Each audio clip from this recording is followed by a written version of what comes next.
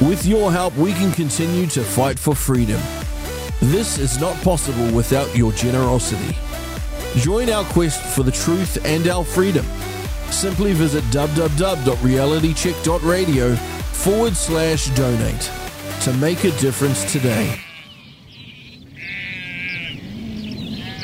The central farmyard was a bustling hive of activity this fine summer December morning. On the back of the truck that arrived the night before from the back paddocks were an old huntaway called Bazza and a heading dog named Sheila. They don't come into town much, preferring the quieter life of the outer pastures, being busy in their work of making sure the farm is productive and well fed. However, the past 6 years under Napoleon and Chippy have seen what had started as a pinch turn into a full-blown squeeze. What was demanded of them both in time and tax was vastly more in any time under Farmer John's tenure at the farm, and with all the feed provided, these two, along with Squealer's help, appeared to make things worse, not better for hard-working dogs like Bazza and Sheila. They worked until Bazza's bark was hoarse and Sheila couldn't see straight. They managed to avoid the compulsory drenching by hiding in a hayshed and keeping their movements strictly to the confines of the back paddocks. Their only venturing into town was to support the occupation in the farmyard a few years previous, so their return today was somewhat momentous.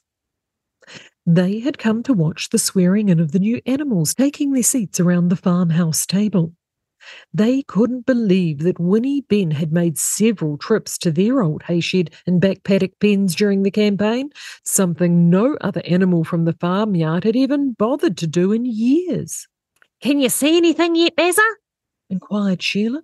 "Oh, here they come, Sheila. Look over there," Baz replied.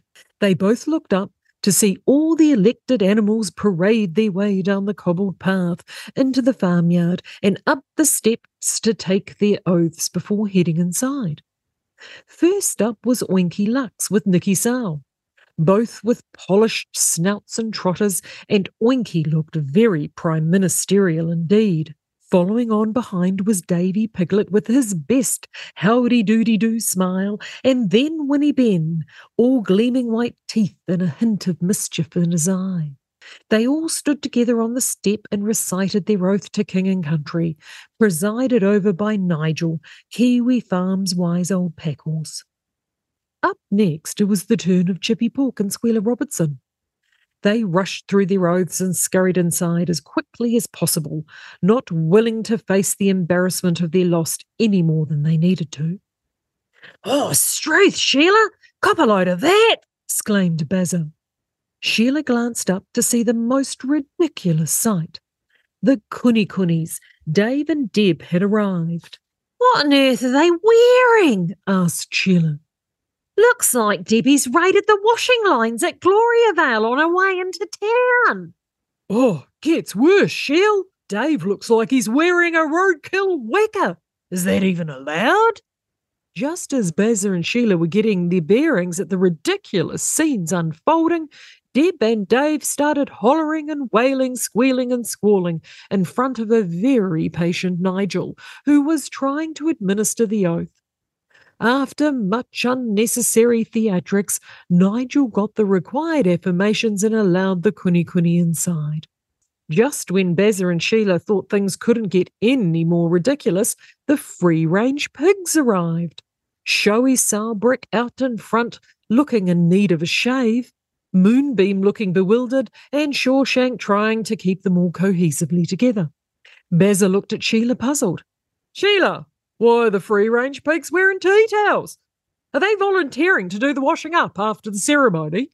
"Nah, Baz. That would mean they'd be doing work. The free rangers aren't so keen on getting their trotters dirty. It must be because their rainbow flags are dirty and in the wash," explained Sheila. Nigel finished up his work and followed the free-range pigs inside.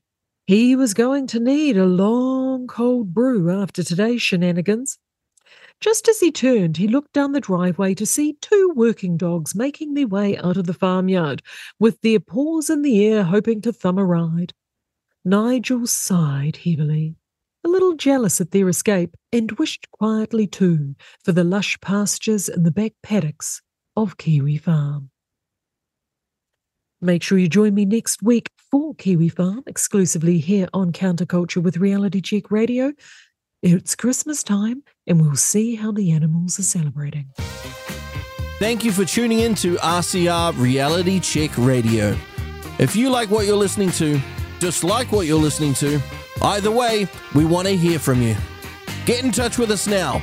You can text us with your message to 2057. That's 2057. Or email us at inbox@realitycheck.radio. We would love to hear from you, so connect with us today.